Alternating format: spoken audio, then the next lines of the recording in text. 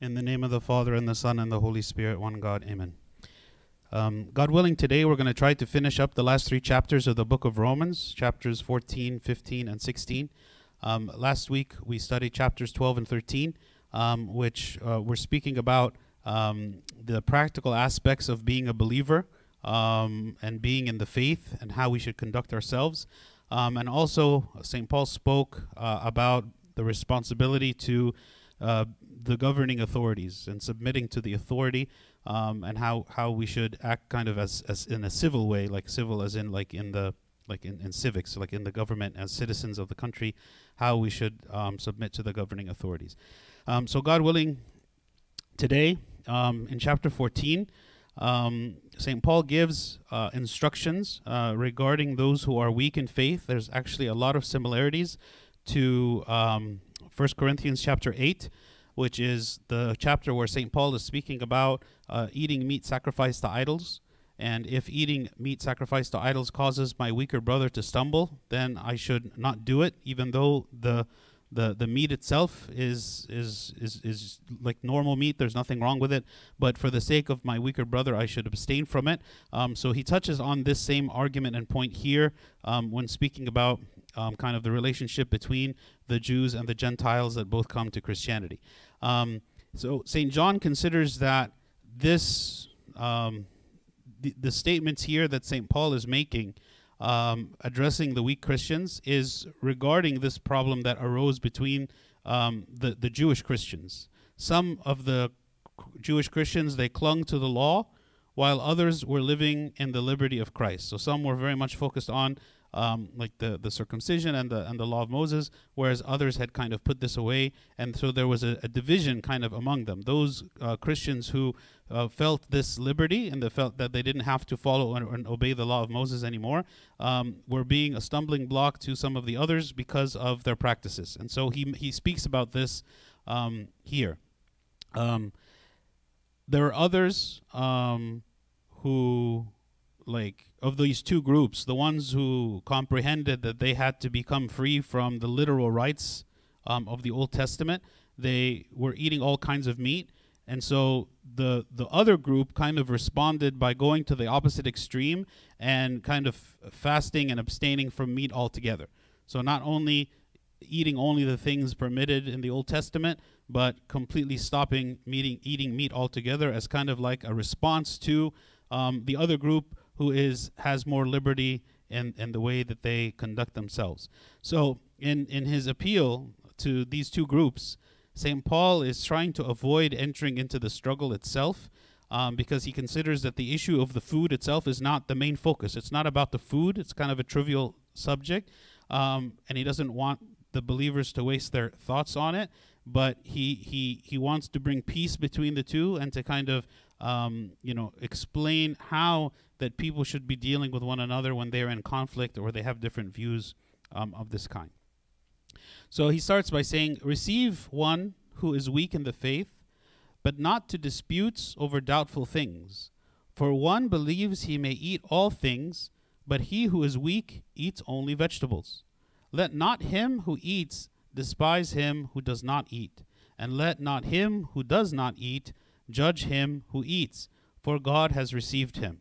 Okay, so what's interesting here is this group who here he's describing as eating only vegetables, right? The group that is like kind of placing upon themselves some self-imposed restrictions. They are doing so for the sake of godliness. Like they're doing so because they believe that this is the pious behavior. This is the right action. This is what is it that God wants them to do. This is what they believe. And yet here when St. Paul is describing them, he's describing them actually as those who are weak, right? What does it mean for him to say that they are weak? It means that they are weak in their understanding and weak in their faith, that they believe that salvation is still coming through these kinds of regulations. You know, of course, we as a church, we practice fasting, and there are periods of times where we eat only vegetables and like vegan food, but we don't do so because we believe that it is through this that we have salvation, or that God is commanding us that we must eat certain kinds of food and that other kinds of food are unclean or defiled or sinful. No, we abstain for the sake of learning self-restraint and self-discipline. right? Not because we believe that salvation is through the following of the law. So even though a person is mistaken about what is permitted by God and chooses to refrain from things that are lawful, God still accepts him. This is what St. Paul is saying.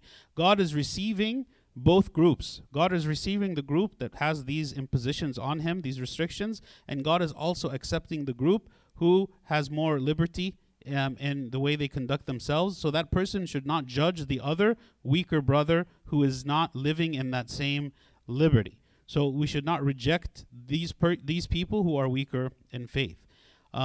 Actually, those who are strong in faith, they should be the ones to guide the weak person. And in order for that to start, in order for me to guide someone maybe who is weaker in faith, it starts with respecting them, not with mocking them or rejecting them. So a lot of times, what happens when we start having division, right, and maybe we see this very clearly in our own society, is that you have division and then both groups don't really speak to each other. They don't try to understand. Each group assumes that the other group is evil, and so there's no communication.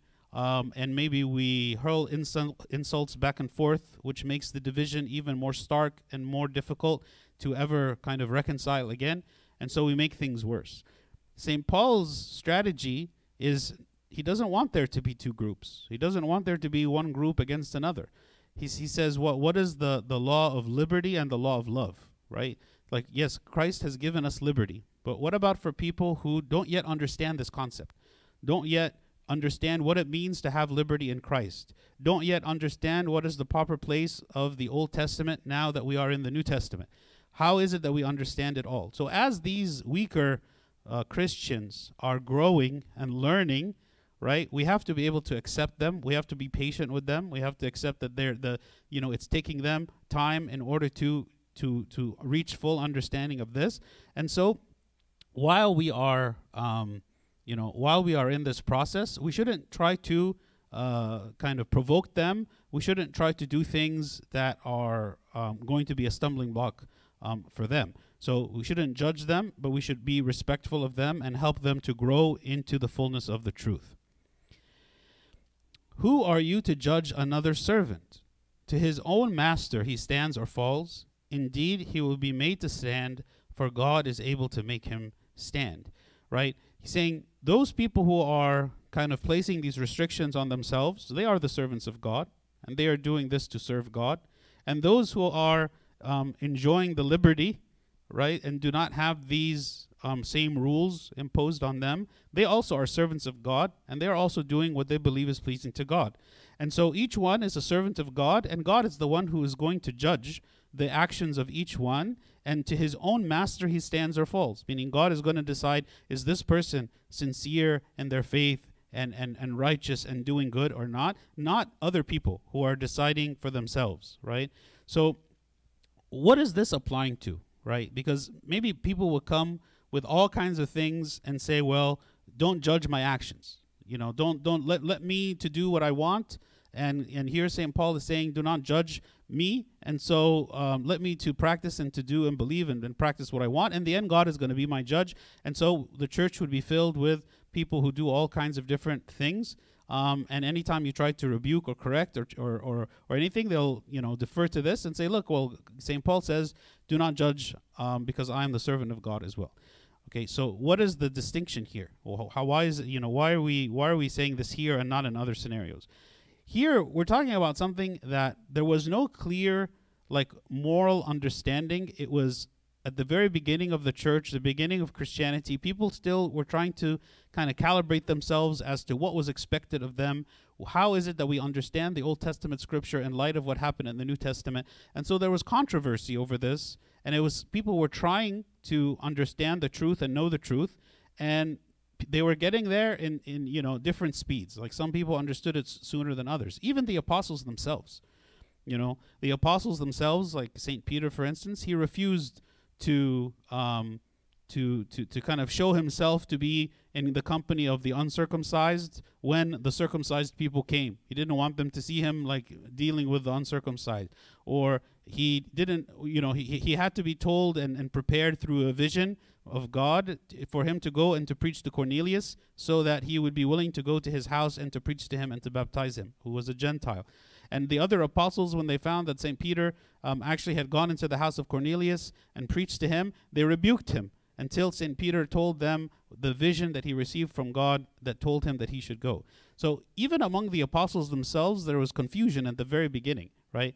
So here we're talking about having patience with people who are struggling to get to the fullness of the truth. So the target is the same, right? But maybe the way that we're trying to get there is different, or we have a different understanding.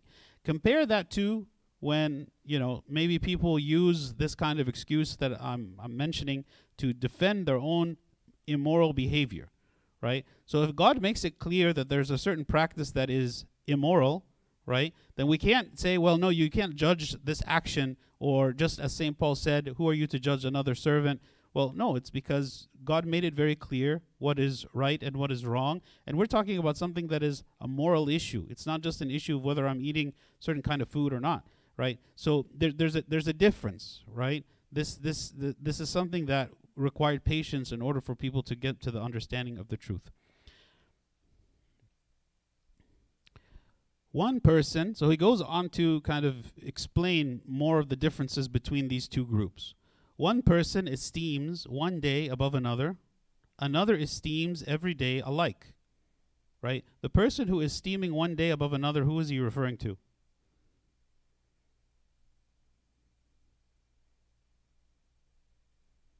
Who was esteeming certain days above other days? The Jews, right? Because in the Old Testament, God told them to do so, right? He told them to practice certain feasts and fast days, and so now in the New Testament, the Jews who had become Christians still wanted to hold and practice these Old Testament Jewish feast days and fast days, right? So there's a person who's choosing to do this, okay? But another person, he esteems every day alike. Okay, remember, these Gentiles who were coming not from Jewish background at all, they had no background into practicing the Old Testament Jewish feasts. That wasn't anything that was in their history and their background and their culture, and they never practiced it. So when they become Christians, they are not practicing those things, right? Nor are they required to. Whereas many of the Jews, having become Christians, they are used to practicing these things. So there became, again, this conflict. Like, okay, who's right? What is it that we should be doing? Should we be, as Christians, should we be practicing these things or not? And so here what St. Paul is saying is, it doesn't matter, right? It doesn't matter as long as your intention is the right one, okay? Let each be fully convinced in his own mind, right? Let each be fully convinced. If you're fully convinced that something is for the glory of God and you do it, and it's something that's not harmful and it's not actually against God, then do it. It's okay to do it, right? And actually, if you think that something is good, if you think that something is evil and you do it anyway, then that is actually sin. And this is what St. Paul says in 1 Corinthians chapter 8. To those people who eat the meat sacrificed to idols, it is a sin for them if they believe it is a sin. Right? Like if they believe it, they're going to do something wrong and they do it, it is wrong for them to do it because they did it with their conscience convicting them, and they didn't listen to the conviction of the Holy Spirit, and they went and did it anyway. Even though the actual eating of that meat is not a sin, but for them it is sin because their conscience is affected by it. So let each be fully convinced in his own mind about the truth, about what is right, whether you esteem one day above another or whether you do not. He who observes the day observes it to the Lord, meaning the reason that we are observing the day is because it's a godly event, right? And he who does not observe the day, to the Lord he does not observe it, meaning he has no, it's not like he believes that God is asking him to observe a certain day and then he is like rebelling against this command and not doing it. He doesn't have any desire there's no command. There's nothing been requested by God to observe a specific day. He who eats to the Lord, for he gives God thanks, and he who does not eat, to the Lord he does not eat and gives God thanks. Right? Like if I choose to eat certain kinds of food because I believe that this is what is praising God and glorifying God, then I do so for God and I am receive praise from God. If another person does not believe that God accepts this, or that God cares about this, or this isn't anything required of them to do, and they do not do it, they are still giving thanks to God, but they are not practicing this ritualistic practice that the other group is practicing. For none of us lives to himself, and no one dies to himself. For if we live to the Lord, and if we die to the Lord. Therefore, whether we live or die, we are the Lord's. For to this end Christ died and rose and lived again, that he might be the Lord of both the dead and the living. So he's saying God is the God of both groups. And what is the concern of God? God's concern is our salvation, right? His focus was on dying for our sins to save us from eternal death. The issue, or his focus, is not on just these human practices, right? These differences between one group, how wants to worship, versus another group. One group thinks that one day is important, another day says, no, this day is not important, and so on. Like maybe you can think of it as like, in the church, we had a change of calendar. Not in the Coptic church, we didn't change the calendar. But so in the 16th century, Catholic Pope Gregory, when he was Pope, it was discovered that the calendar that was being used at the time, which was called the Julian calendar, was off, and it was not correctly matching the astronomical motion of the Earth around the sun. And so there had been 11 days not accounted for. I believe it was 11 days or 9 days, something like that, not accounted for. And so they needed to adjust the calendar. And that's where we get the Gregorian calendar that we use now. Prior to that, it was the Julian calendar. So essentially everything fast-forwarded, and we skipped like 11 days, okay? And from that point on, of course, we know in most societies they use the Gregorian calendar. That's what we're familiar with: January, February, March, April, so on. Now, the Coptic calendar in the church was based on the Julian calendar. And when that change happened, we did not change. And so we remained with the original calendar. That's why we don't practice Christmas, for instance, on December 25th. It actually was the 25th. It was December 25th before the calendar changed. But then the calendar changed, and so now we practice it on a different day relative to the Gregorian calendar. Why am I saying this? There are some churches, I believe in the Eastern Orthodox, that had a schism in the church because of the calendar. Like there was a group that said, no, we have to stick to the old calendar and just continue with the same feast days and all the dates that we had. And there was another group that said, no, we need to update to the new calendar because the old calendar is not being used anymore, right? And to the point where there was like enmity between these two groups, and there was a schism, and they divided, and they completely two different kind of churches, right, as a result. So the question is that worth it? You know, why are we having these kinds of discussions? Maybe everyone has an opinion, okay? Should it be the new calendar, the old calendar, so on? But whether it is the old calendar or whether it's the new calendar, in the end, both groups are doing what they think is right. And this is not a moral issue. This isn't an issue where it's like God says, no, only the old calendar or only the new calendar is right. This is a difference of opinion. So in the end, God is not interested in this, right? God cares about our salvation. He died and rose and lived again, right? That he might be the Lord of both the dead and the living. And this is what his interest is for our salvation, and not just the quibbling about these kinds of details. But why do you judge your brother? Or why do you show contempt for your brother? For we shall all stand before the judgment seat of Christ. For it is written, as I live, says the Lord, every knee shall bow to me, and every tongue shall confess to God. So then each of us shall give account of himself to God. Therefore let us not judge one another any more, but rather resolve this, not to put a stumbling block or a cause to fall in our brother's way. Okay? So to the weaker brother, he is addressing him, and he says what? He who has doubts concerning like the literal Jewish traditions, and urges him not to convict his strong brother who has risen above the literal observation of the law. So the one who has the weak faith, which is, as St. Paul calls him, the weaker brother, the one who is weak in faith, not to judge the one who is practicing liberty, who is not observing these Jewish laws that the Gentiles were never even commanded to observe. Okay? He also addresses the strong, right? The people who have this liberty, and urges them not to belittle the weak, right? Again, because our focus should not be on trying to judge the actions, these types of ritualistic decisions and things like this, but to be focused on our salvation. And each one of us is going to stand in front of the judgment seat of Christ and be judged, and it should not be for us to judge this amongst ourselves. I know and am convinced by the Lord Jesus that there is nothing unclean of itself, but to him who considers anything to be unclean, to him it is unclean. Okay, this is very interesting. It goes to, again, what I was mentioning that he said in 1 Corinthians chapter 8. What does it mean for something to be unclean?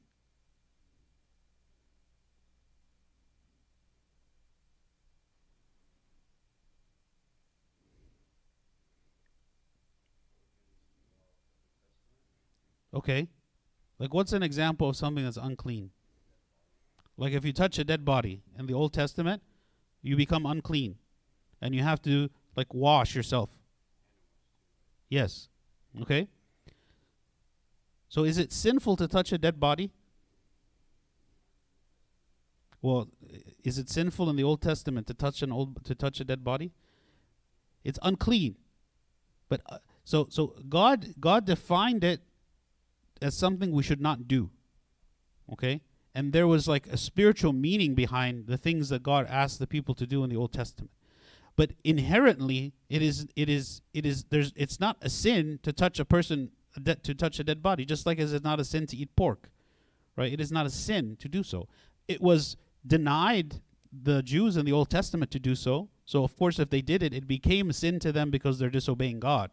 But inherently, the thing itself, there's nothing sinful about it. There's nothing sinful about touching the dead body. There's nothing sinful about eating pork or eating the other animals that were forbidden in the Old Testament, and so on. So here, this is what St. Paul is saying. There is nothing unclean of itself, right? There is nothing unclean of itself. So there's no such thing as unclean, okay? It was something that was imposed to teach a lesson to the Jews in the Old Testament, but now in the New Testament, we don't speak about something being unclean. Now, something can be sinful, something can be a bad influence, something can be defiling, but not just on the basis of its substance, based on the influence that it has on us, right, to take us away from God. So even though he says nothing is unclean of itself, he says, but to him who considers anything to be unclean, to him it is unclean. What does that mean?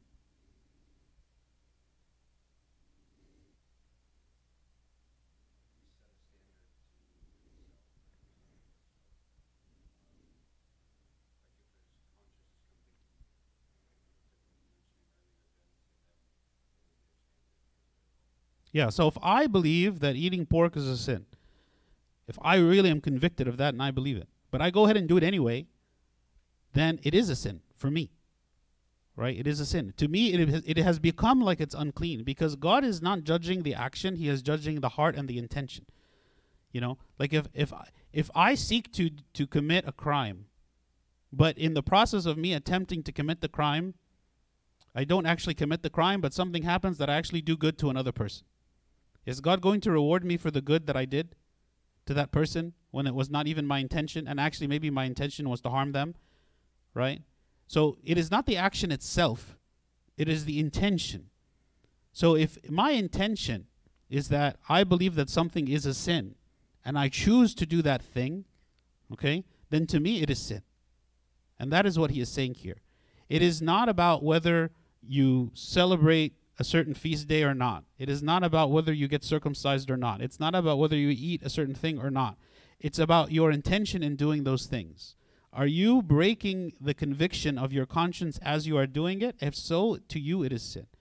This is why when we feel kind of like a conviction about the actions that we're doing, we have to take that seriously. Like, it's good to, sometimes people think that something might be wrong, and they go and ask, is it wrong for me to do such and such? And if the answer is no, it's not wrong, okay, then you don't have that conviction anymore. Like, now you're comfortable doing that thing. You don't have to feel guilty doing that thing, and so it is not a sin. But if prior to understanding that, if these Christians here that St. Paul is calling those of the weak faith. If they believe that practicing these things is necessary and they do not practice it, then to them it is sin, which is why St. Paul also, he places a burden and responsibility on those Christians who have liberty, who do not practice those things. He says to them what? If you lead the other group to sin because you are kind of essentially encouraging them to go against their own conscience, then you also will be judged. And this is where kind of the standard, like this is the spiritual standard, right? This is not the natural standard. This is the spiritual standard, that the standard that God is asking of us as Christians to follow. It is a standard of self-sacrificial love, to where even if you have a misunderstanding about something, but I am encouraging you to do it against your own conscience, then I am actually leading you to sin and destruction. Jeff, yes.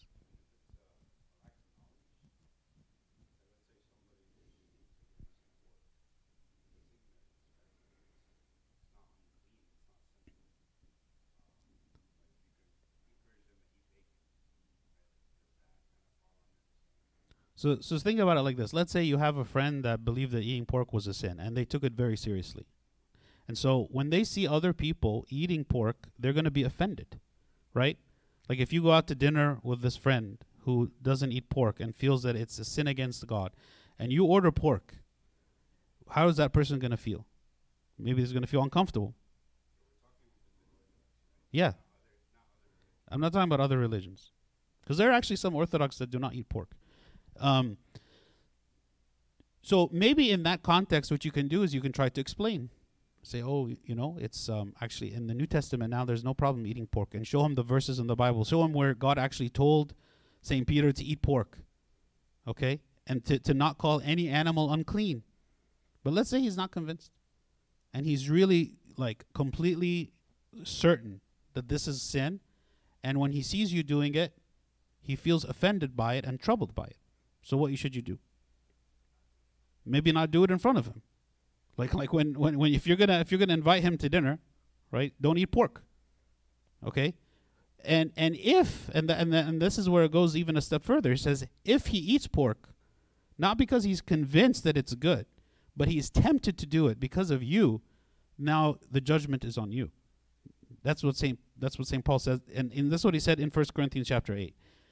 So it's a high standard for sure, okay? But it's something for us to consider, because sometimes we think in terms of like right and wrong, what's right and what's wrong. But this, what St. Paul is talking about, is beyond right and wrong. He's speaking about what's good. You know, there's a difference between right and wrong, like the official, like here's a list of things that are good, and here or right, here's a list of things that are wrong. But just because something is right doesn't mean that it is good. For instance, like someone commits some horrible sin or mistake. It is good to correct that person. It is right to correct that person, right? It is right to correct the mistake that was done. But there's different ways I can correct it. You know, I can correct it very harshly. Well, yes, the mistake was corrected. And maybe it was corrected in a way, well, it will never happen again. But maybe the way I did it wasn't good. Like it wasn't kind. It wasn't compassionate. It didn't give a second chance. It didn't make the person feel like they are still accepted even though they fell into the mistake, right? So it is possible for me to try to educate this person who misunderstands the law, okay? While at the same time, you know, like realizing that their conscience is fragile. They don't yet fully convinced of it. And so I'm not going to, you know, do things to like provoke it until I'm more sure that they're okay with it and that they really are convinced, as opposed to just they're doing it kind of while they're uncomfortable. Yeah.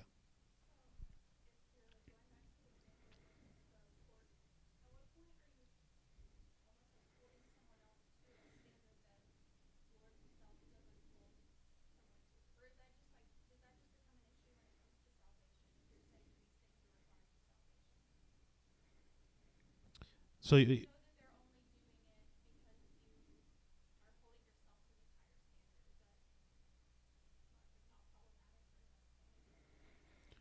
well, I mean, sometimes we hold ourselves to a higher standard, but not because we believe that not doing so is sin, but because we want to be more ascetic. Like, for instance, someone might fast longer hours than is required, or someone might fast, you know, like more strictly than what the church is asking. So that might be something that I'm imposing on myself because I want like a harsher, more ascetic fast because there's some spiritual benefit that I get from it. And if I fail, like if I'm not able to do what I'm kind of imposing on myself, it's not a sin. I mean, it's a training, right? Like I'm training. Sometimes I'll succeed, sometimes I'll fail, and so on. But that's different than saying that that I believe that I am committing a sin by doing something. Because if I believe I'm committing a sin by doing it, then if I choose to do it, then my intention was sin. So then what St. Paul is saying, then it actually is sin in that case. Different than like the self-imposed standards. Yeah. Is it clear? Or is it still kind of convoluted? Good? So he goes on. He says what? Yet if your brother is grieved because of your food, you are no longer walking in love. Do not destroy with your food the one for whom Christ died. Okay? So again, speaking to those who have liberty, those who understand that God is not requiring them to limit their food. The ones who understand God is not requiring them to keep certain days. The one who realize God is not requiring them to be circumcised. Those are the ones who have liberty. If their actions are causing some kind of harm or offense or stumbling to bring other Christians to sin, then they should avoid those things even when those things themselves are not wrong in and of themselves. Because like he said, there is nothing unclean of itself. This is what St. John Chrysostom says. He says, the sadness of your brother is of greater importance than your insistence to have your food. And you can replace food here with anything. The sadness of your brother is of greater importance than your insistence to do X. Okay? Note how the apostle focuses on love. He knows that love can do all things. Do you not value your brother and so ensure his redemption by abstaining from foods? The Lord Jesus Christ did not abstain from becoming a slave and from dying for his sake.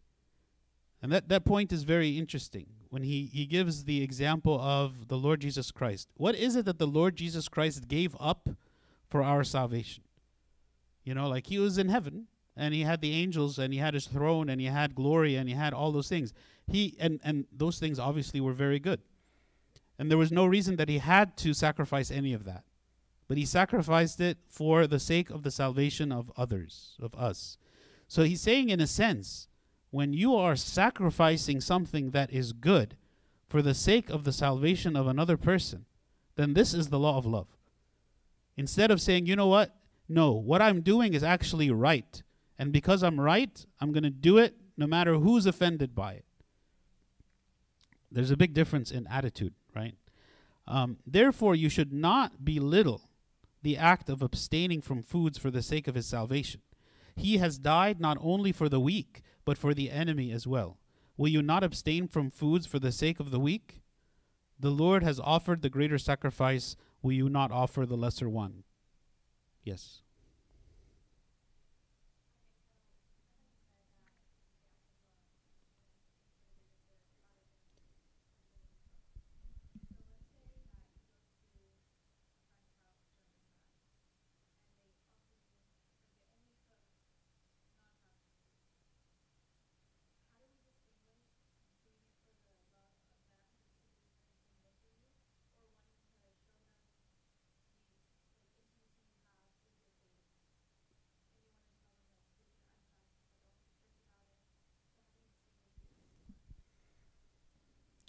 So if you're going to go visit someone who is already Orthodox, and they already understand that the church has rules of fasting, and they already understand that now is a time of fasting, but maybe they personally aren't fasting.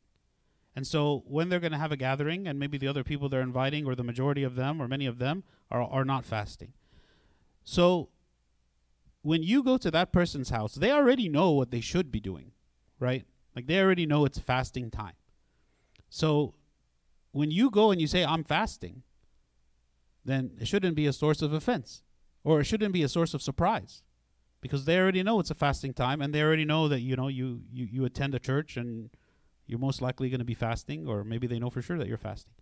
You know, because you could flip that around and say, well, you're offending me by offering me food that's not fasting, right? But if you go visit someone who has no concept of the fasting, and they don't know anything about the periods of fasting or how we fast or anything, and you go visit that person, and that person maybe surprised you, you didn't even know ahead of time, they didn't even give you a heads up that they were planning to make food or anything like that, and they come and they offer you this food, then I would say eat the food. You know, because if someone if that is really like they're offering you really out of their love, and they have no concept of anything else, like it's not like they knew something that you practice and they willfully did against it, right? So I think that's the distinction in that case.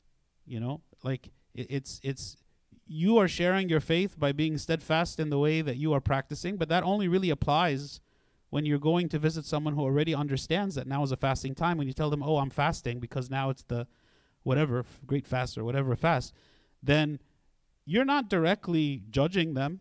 You're not saying you're a bad person because you did this or because you're not fasting, but at the same time, you're holding true to what you believe in and what the church is teaching and practicing.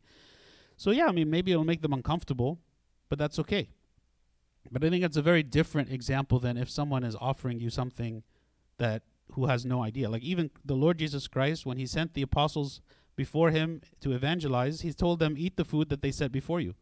Because these people, they don't know what you eat. You know, the people that you're preaching to, maybe they don't have any sense or understanding of what you should be eating or not eating. Just eat whatever they give you, you know, because these are strangers, like they don't know. But if you're talking about people from the church, well, we should all know, right?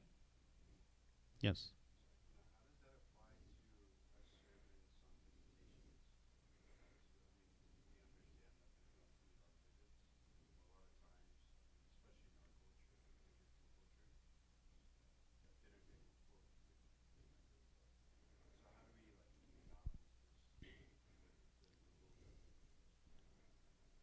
So I mean, the issue with the food is not about the food. It's about the fact that someone made a gesture of love and then you're rejecting that gesture. That's where the offense can come. If somebody does, like, let's say you go to someone's house and they want to give you a gift, and then you're like, no, I can't. I'm not going to take it. Like that's the same kind of thing. You know, they want to do something good for you as a sign of love and respect, and you tell them, no, I'm not going to take it. Right? That's where the issue of the offense can happen. So since you know that this is often the case, then when we go on visitations that people want to feed us a lot of food, then you can just tell them ahead of time. You know, you can say, just wanted to let you know that on my visits, I like to be focused, and speak with the short amount of time we have to the kids, and eating and food stuff is a distraction. So please don't prepare any food or anything like that, because it's a source of distraction. And now they know ahead of time before they even mention it, because most of the time they don't even mention it. You just pop in and now there's food, right? So that's the best way. If you suspect at all there's a possibility that they might make food, that's the best way. If you find yourself in that situation though, and there you are and they're offering the food, then you have to use your judgment, because in some cases it's okay to say, no, I'm sorry, and they're not going to be offended. It's not going to be like a stumbling block for them. But in other cases and with certain people, it might be. So again, you kind of have to be discerning about the situation and like, how is it that I should proceed? Okay.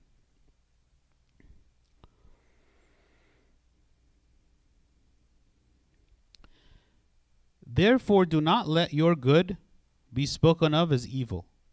For the kingdom of God is not eating and drinking, but righteousness and peace and joy in the Holy Spirit.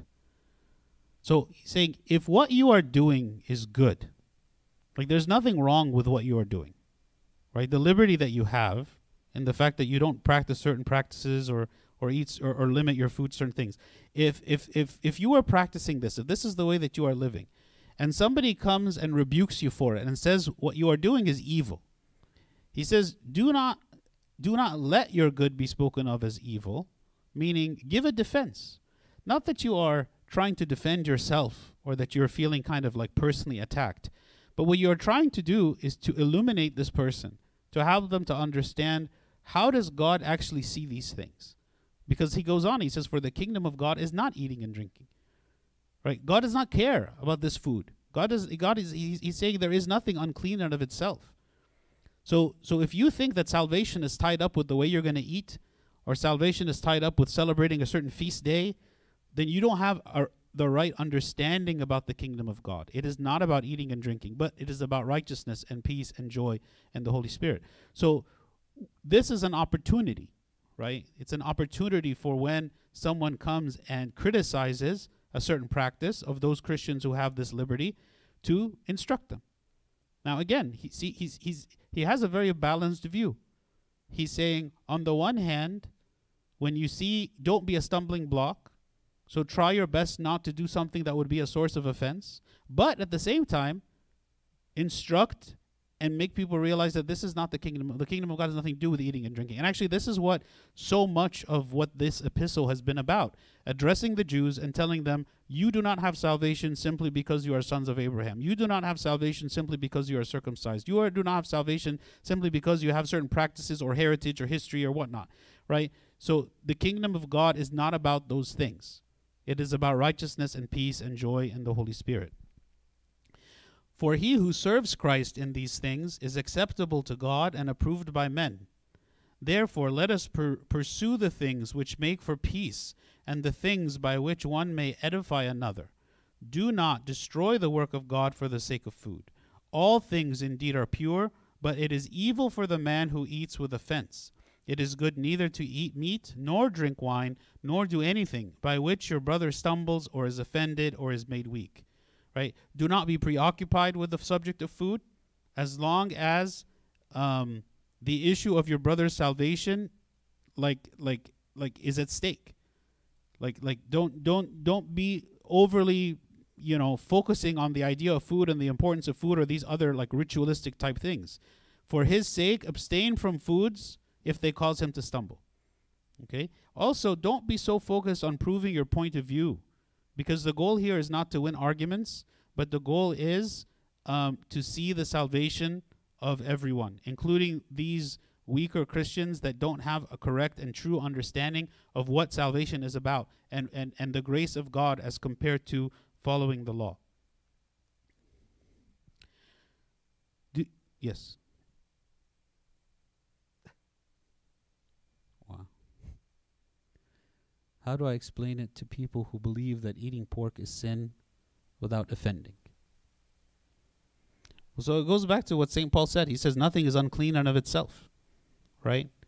So a substance by itself is not unclean. The thing that makes it sinful is the effect that it has. So for instance, what makes drugs sinful?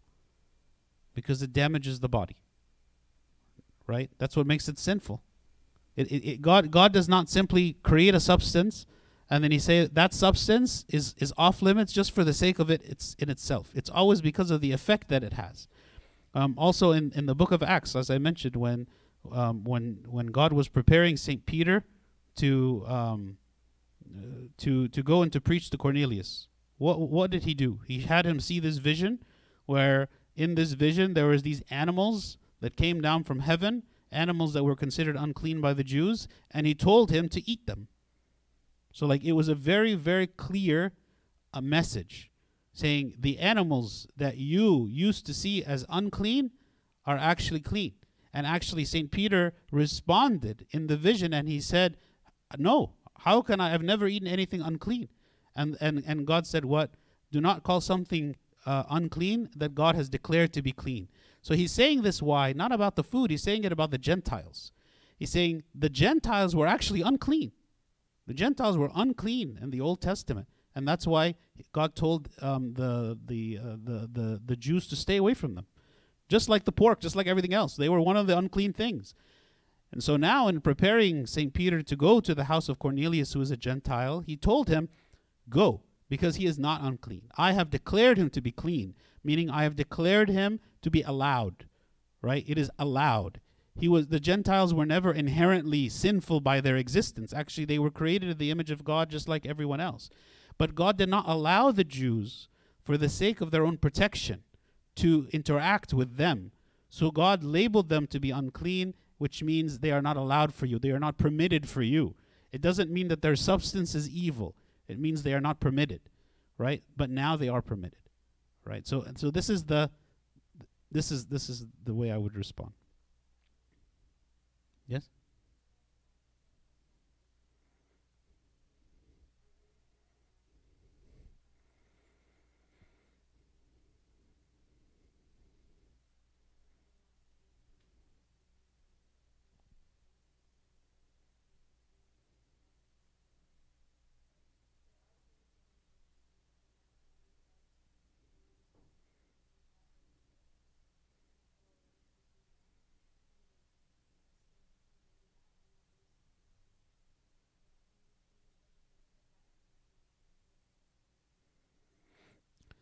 So, um, there are situations, there are examples of saints, as you said, that were like falsely accused, and they were attacked for having done evil, something evil, and for the sake of their own like humility and self-humiliation, to accept suffering for the sake of Christ, they did not try to defend themselves.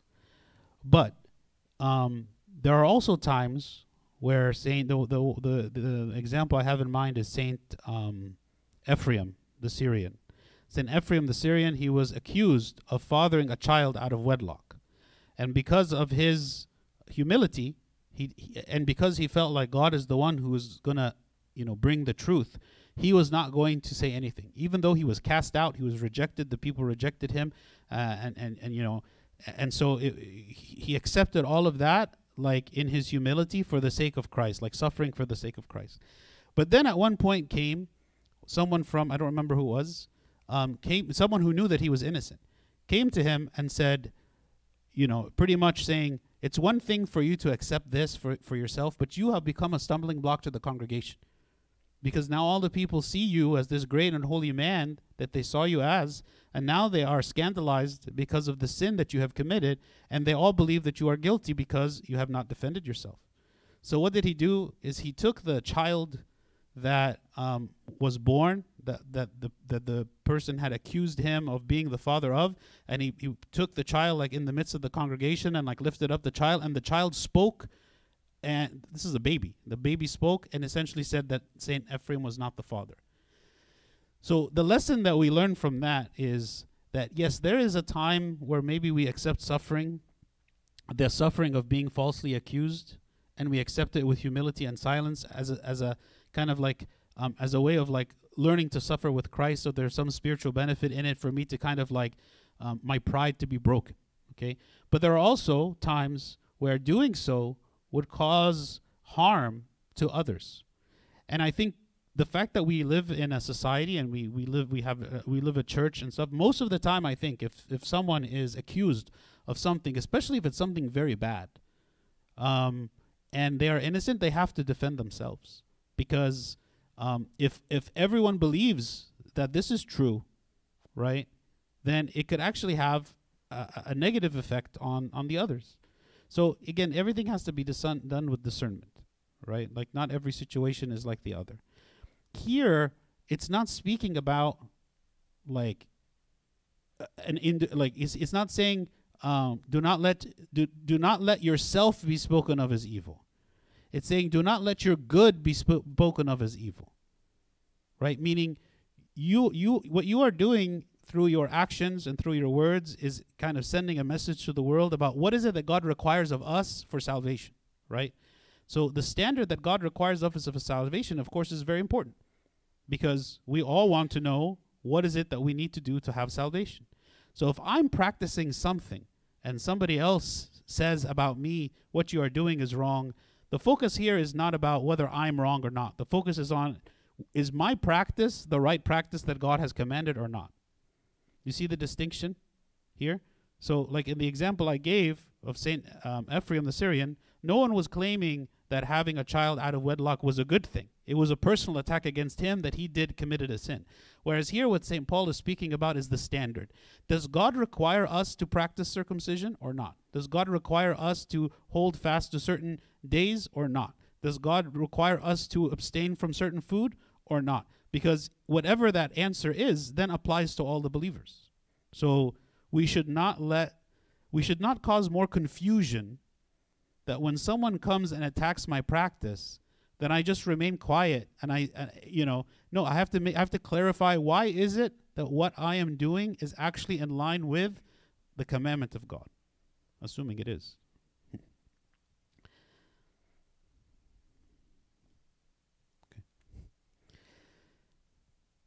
So he continues. He says, do you have faith? Have it to yourself before God.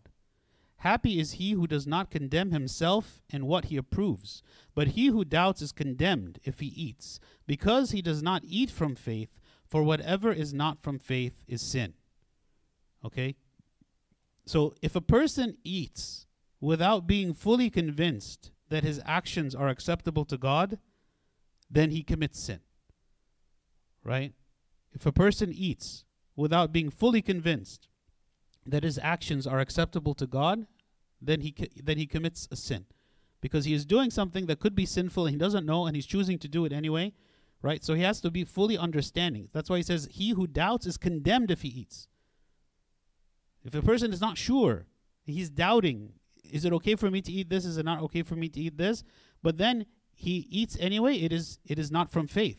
The person who is acting out of faith is the one who believes that God has allowed certain things in his faith, and then he chooses to eat those things, so then he is not condemning himself, right? He's not condemning himself by what he has chosen to do, because he believed and was convinced, and he followed through with what it is that he believed. Now, of course, again, you can't take this argument and apply it to everything. Like, and say, I believe that homosexuality is good, so I'm going to practice homosexuality, and then God is going to say it's good. No, because that's a clear commandment.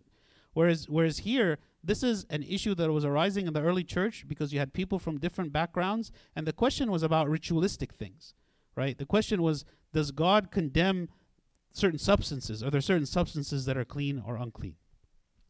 Okay? Chapter 15. We then, who are strong, ought to bear with the scruples of the weak, and not to please ourselves.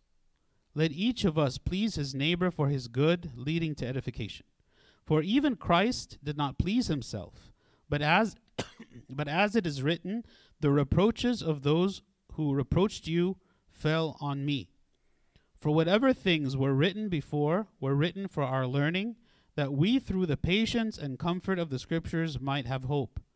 Now, may the God of patience and comfort grant you to be like-minded toward one another according to Christ Jesus, that you may with one mind and one mouth glorify the God and Father of our Lord Jesus Christ.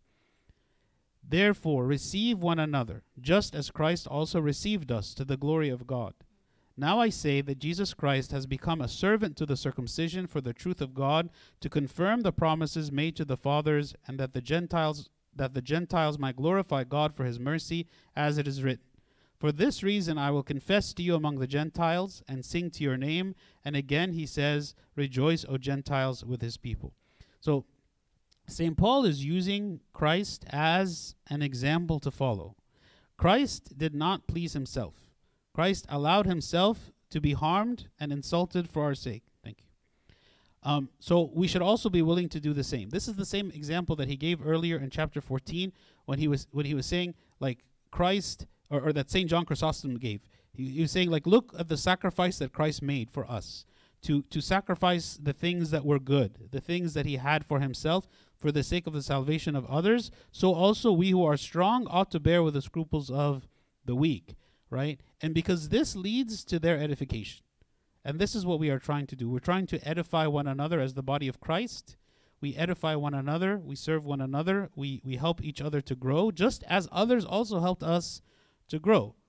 You know, sometimes those who grew up in the church take for granted all of the people that invested in them throughout their entire life so that they could become the people that they are, and so that they could know the things that they know, and they could become accustomed to the things that they're accustomed to, and develop the habits and the routines that they have. You know, people who come from the outside, they did not grow up their entire life in the church, maybe did not come to the church at all for a long period of time. They didn't have those benefits, right? Like they need, just as we all need, the people to invest in us, to have patience with us, to help us to grow, and to sacrifice themselves for our sake, just as others sacrifice themselves for our sake. And specifically here, of course, kind of the pinnacle example of this is Christ himself, who sacrificed himself for our sake. And again, praise the Lord, all you Gentiles. Laud him, all you peoples. And again, Isaiah says, there shall be a root of Jesse, and he who shall rise to reign over the Gentiles, in him the Gentiles shall hope. Now may the God of hope fill you with all joy and peace in believing, that you may abound in hope by the power of the Holy Spirit. So again, he's referencing the Old Testament. Okay? These are quotes from the Old Testament. And if you look back in the Old Testament, you see even at the time when the Gentiles were considered to be unclean, when the Jews were not allowed to be in contact with them. But he says what? Praise the Lord, all you Gentiles. Laud him, all you peoples. Like what? This is a prophecy. How is it that the Gentiles are going to praise the Lord? Right? Because they are not believers. They are not Jews. Only the Jews knew the Lord. How is it the Gentiles were going to praise the Lord? Because this was a prophecy. And he says, there shall be a root of Jesse, and he who shall rise to reign over the Gentiles. This is Christ, who will become the Lord of the Gentiles. The root of Jesse, because his ancestor is King David, who is the son of Jesse. So from the root and from the line, the ancestry of Jesse through King David and the tribe of Judah to Christ, he is the one who shall rise to reign over the Gentiles, and in him the Gentiles shall hope. If the Jews really pay attention to their own scripture at the time and begin to try to understand what are these prophecies, what do they even mean? You know, it's easy to hear these prophecies and kind of just don't really understand them. You look back at it now and you realize that the plan of salvation for the Gentiles was there all along. It was always there.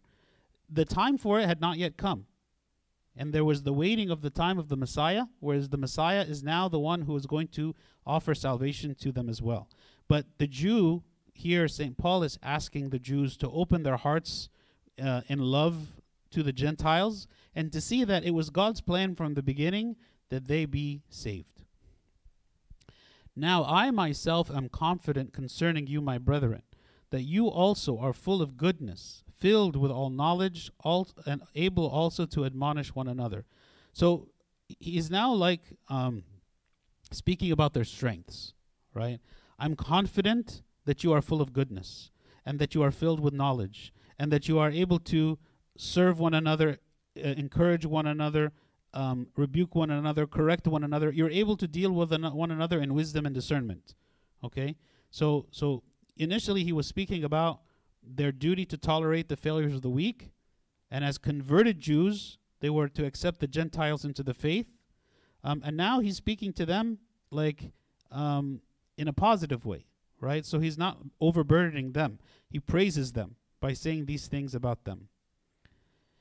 Nevertheless, brethren, I have written more boldly to you on some points, as reminding you, because of the grace given to me by God, that I might be a minister of Jesus Christ to the Gentiles, ministering the gospel of God, that the offering of the Gentiles might be acceptable, sanctified by the Holy Spirit. Therefore I have reason to glory in Christ Jesus in the things which pertain to God. He's saying, this is my ministry. Like I am coming and I have been sent to the Gentiles to bring them into the body of Christ. And so when I'm speaking to you, Jews, I am reminding you of what you have been given. I'm reminding you of the grace that you have been given, that I also have received, and that I am a minister of Christ to the Gentiles, and I want you to participate in this ministry. You know, like his ministry was to the Gentiles, and he is including them as a part of that mission, right? As a part of that ministry. Who is it that is going to preach to them? St. Paul is not there constantly. He is not there all the time to treat them right. It is the church that has to treat them right. You know, like God does not come and to deal with every situation. He wants us to deal with it in wisdom, in love. When people come to the church, he wants us to deal with them in a loving way, right? It is our responsibility to do so. For I will not dare to speak of any of those things which Christ has not accomplished through me, in word and deed, to make the Gentiles obedient, in mighty signs and wonders, by the power of the Spirit of God, so that from Jerusalem and round about to Illyricum I have fully preached the gospel of Christ. And so I have made it my aim to preach the gospel, not where Christ was named, lest I should build on another man's foundation. So he's saying all of my success that I have had in all the places I have gone to preach, it has been through the work of the Holy Spirit in me. And he's saying what? He will not dare to boast of any of the work that was performed apart from the work of God in him. St. John Chrysostom, he says this to indicate that he is far removed from vainglory. Besides, he wishes to instruct them that he is writing to them to fulfill his ministry. He does not seek any personal glory to honor from them, but he seeks to fulfill his priestly work and as one concerned for their salvation. You can see him hurrying to areas where the work is greater and the conditions more severe. So again, he's not seeking his glory. He's speaking about all the ministry, the service he's doing all over the world. And he doesn't want any personal recognition. And also they should not be seeking personal recognition, but allowing the work of the Holy Spirit to work in them. But as it is written, to whom he was not announced, they shall see. That's the Gentiles. To whom did he initially not come and announce himself?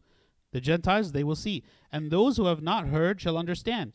Meaning, again, those people who did not hear about God in the Old Testament, it will be revealed to them and they will understand. For this reason, I also have been much hindered from coming to you. But now, no longer having a place in these parts and having a great desire for these many years to come to you. Whenever I journey to Spain, I shall come to you.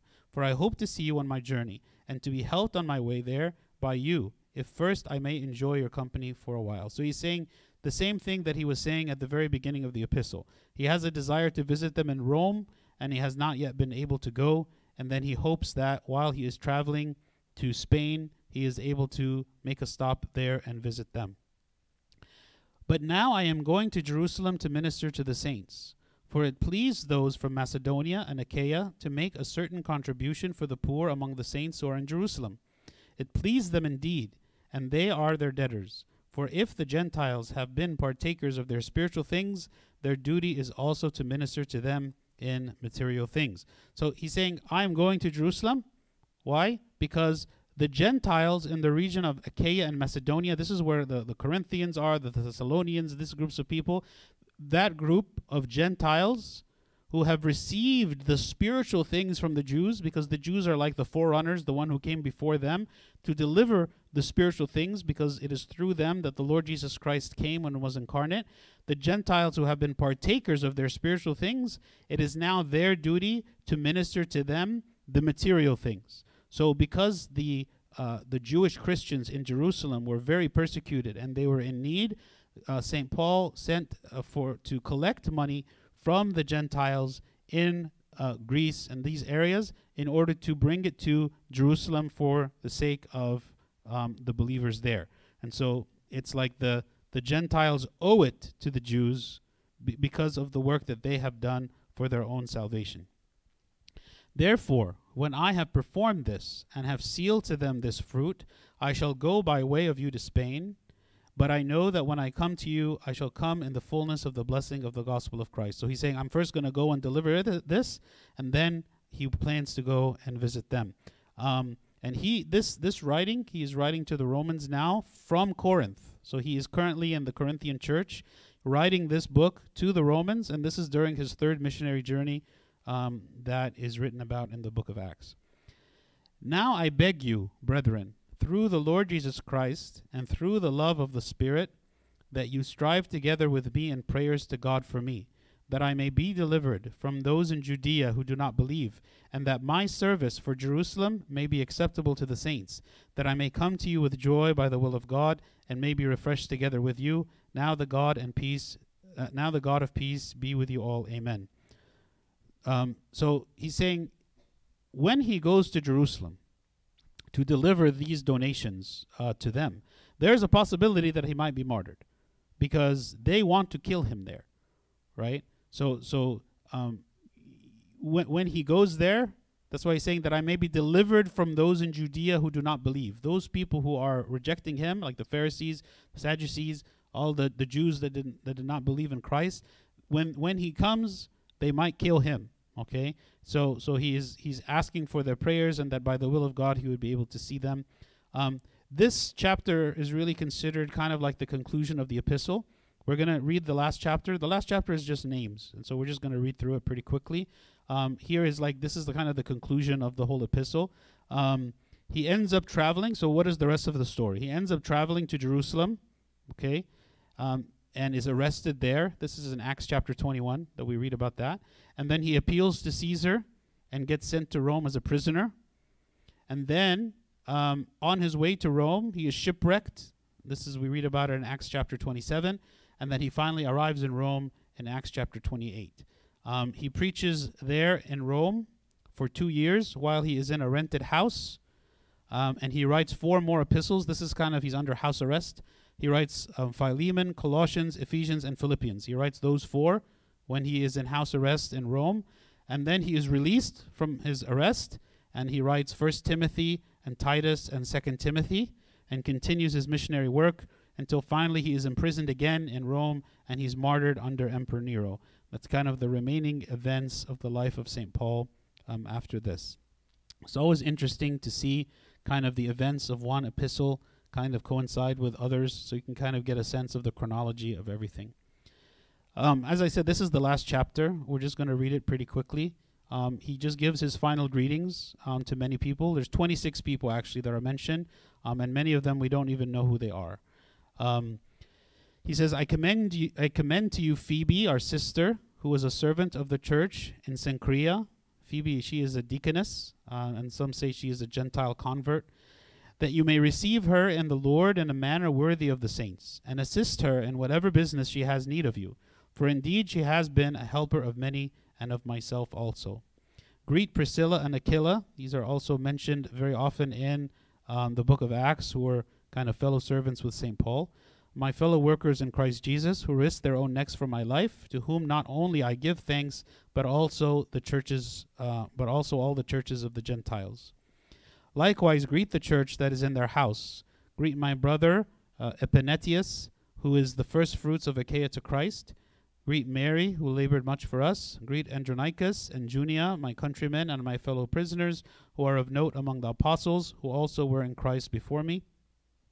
Greet Amplias, my beloved in the Lord. Greet Urbanus, our fellow worker in Christ. And Stachys, my beloved. Greet Apelles, approved in Christ. Greet those who are of the household of Aristobulus.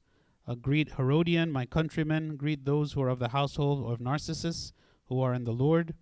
Greet Tryphena, greet Tryphosa, who have labored in the Lord. Greet the beloved Persis, who labored much in the Lord. Greet Rufus, chosen in the Lord, and his mother and mine. Greet Asyncritus, Phlegon, Hermas, Patrobus, Hermes, and the brethren who are with them. Greet Philologus and Julia, Nereus and his sister, and Olympus, and all the saints who are with them. Greet one another with a holy kiss. The churches of Christ greet you. This is the same thing that we say in the liturgy, greet one another with a holy kiss, which is like a sign of affection and love for those in the body of Christ. Now I urge you, brethren, note those who cause divisions and offenses contrary to the doctrine which you learn, and avoid them. For those who are such do not serve our Lord Jesus Christ, but their own belly, and by smooth words and flattering speech deceive the hearts of the simple. So he always gives warning about those who are the false teachers, those who wish to sow division and strife among those in the church. They do not have the spirit of humility, but they want to gain kind of authority and power for themselves. He says, do not give them attention. Do not allow them to do more damage, because they can easily deceive the people. For your obedience has become known to all. Therefore I am glad on your behalf, but I want you to be wise in what is good, and simple concerning evil. And the God of peace will crush Satan under your feet shortly. The grace of our Lord Jesus Christ be with you. Amen. Timothy, my fellow worker, and Lucius, Jason, Sosipater, and my countrymen greet you. I, Tertius, who wrote this epistle, greet you in the Lord. As we said before, St. Paul would not write his epistles by his own hand, but there will be someone who is transcribing it.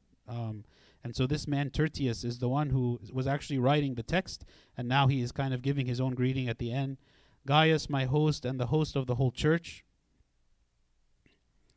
greets you. Erastus, the treasurer of the city, greets you. Quartus, a brother. The grace of our Lord Jesus Christ be with you all. Amen.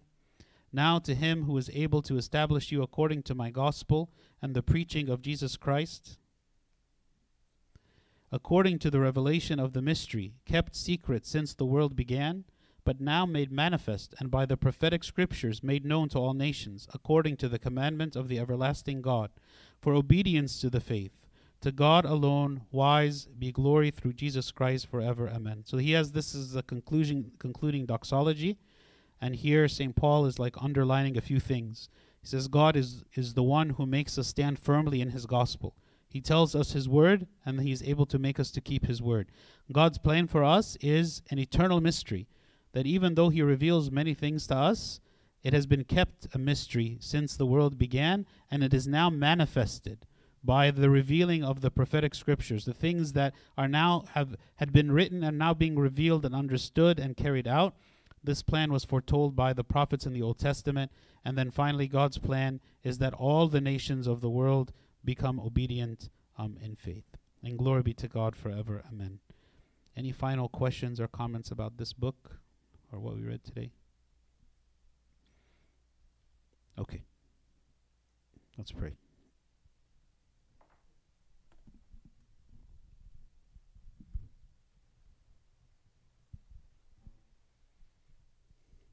In the name of the Father, and the Son, and the Holy Spirit, one God, amen. We thank you, O Lord, for this day and for allowing us to complete, O Lord, another one of the epistles in your scripture. We thank you, O Lord, because you provide for us your word and that we can understand it and apply it.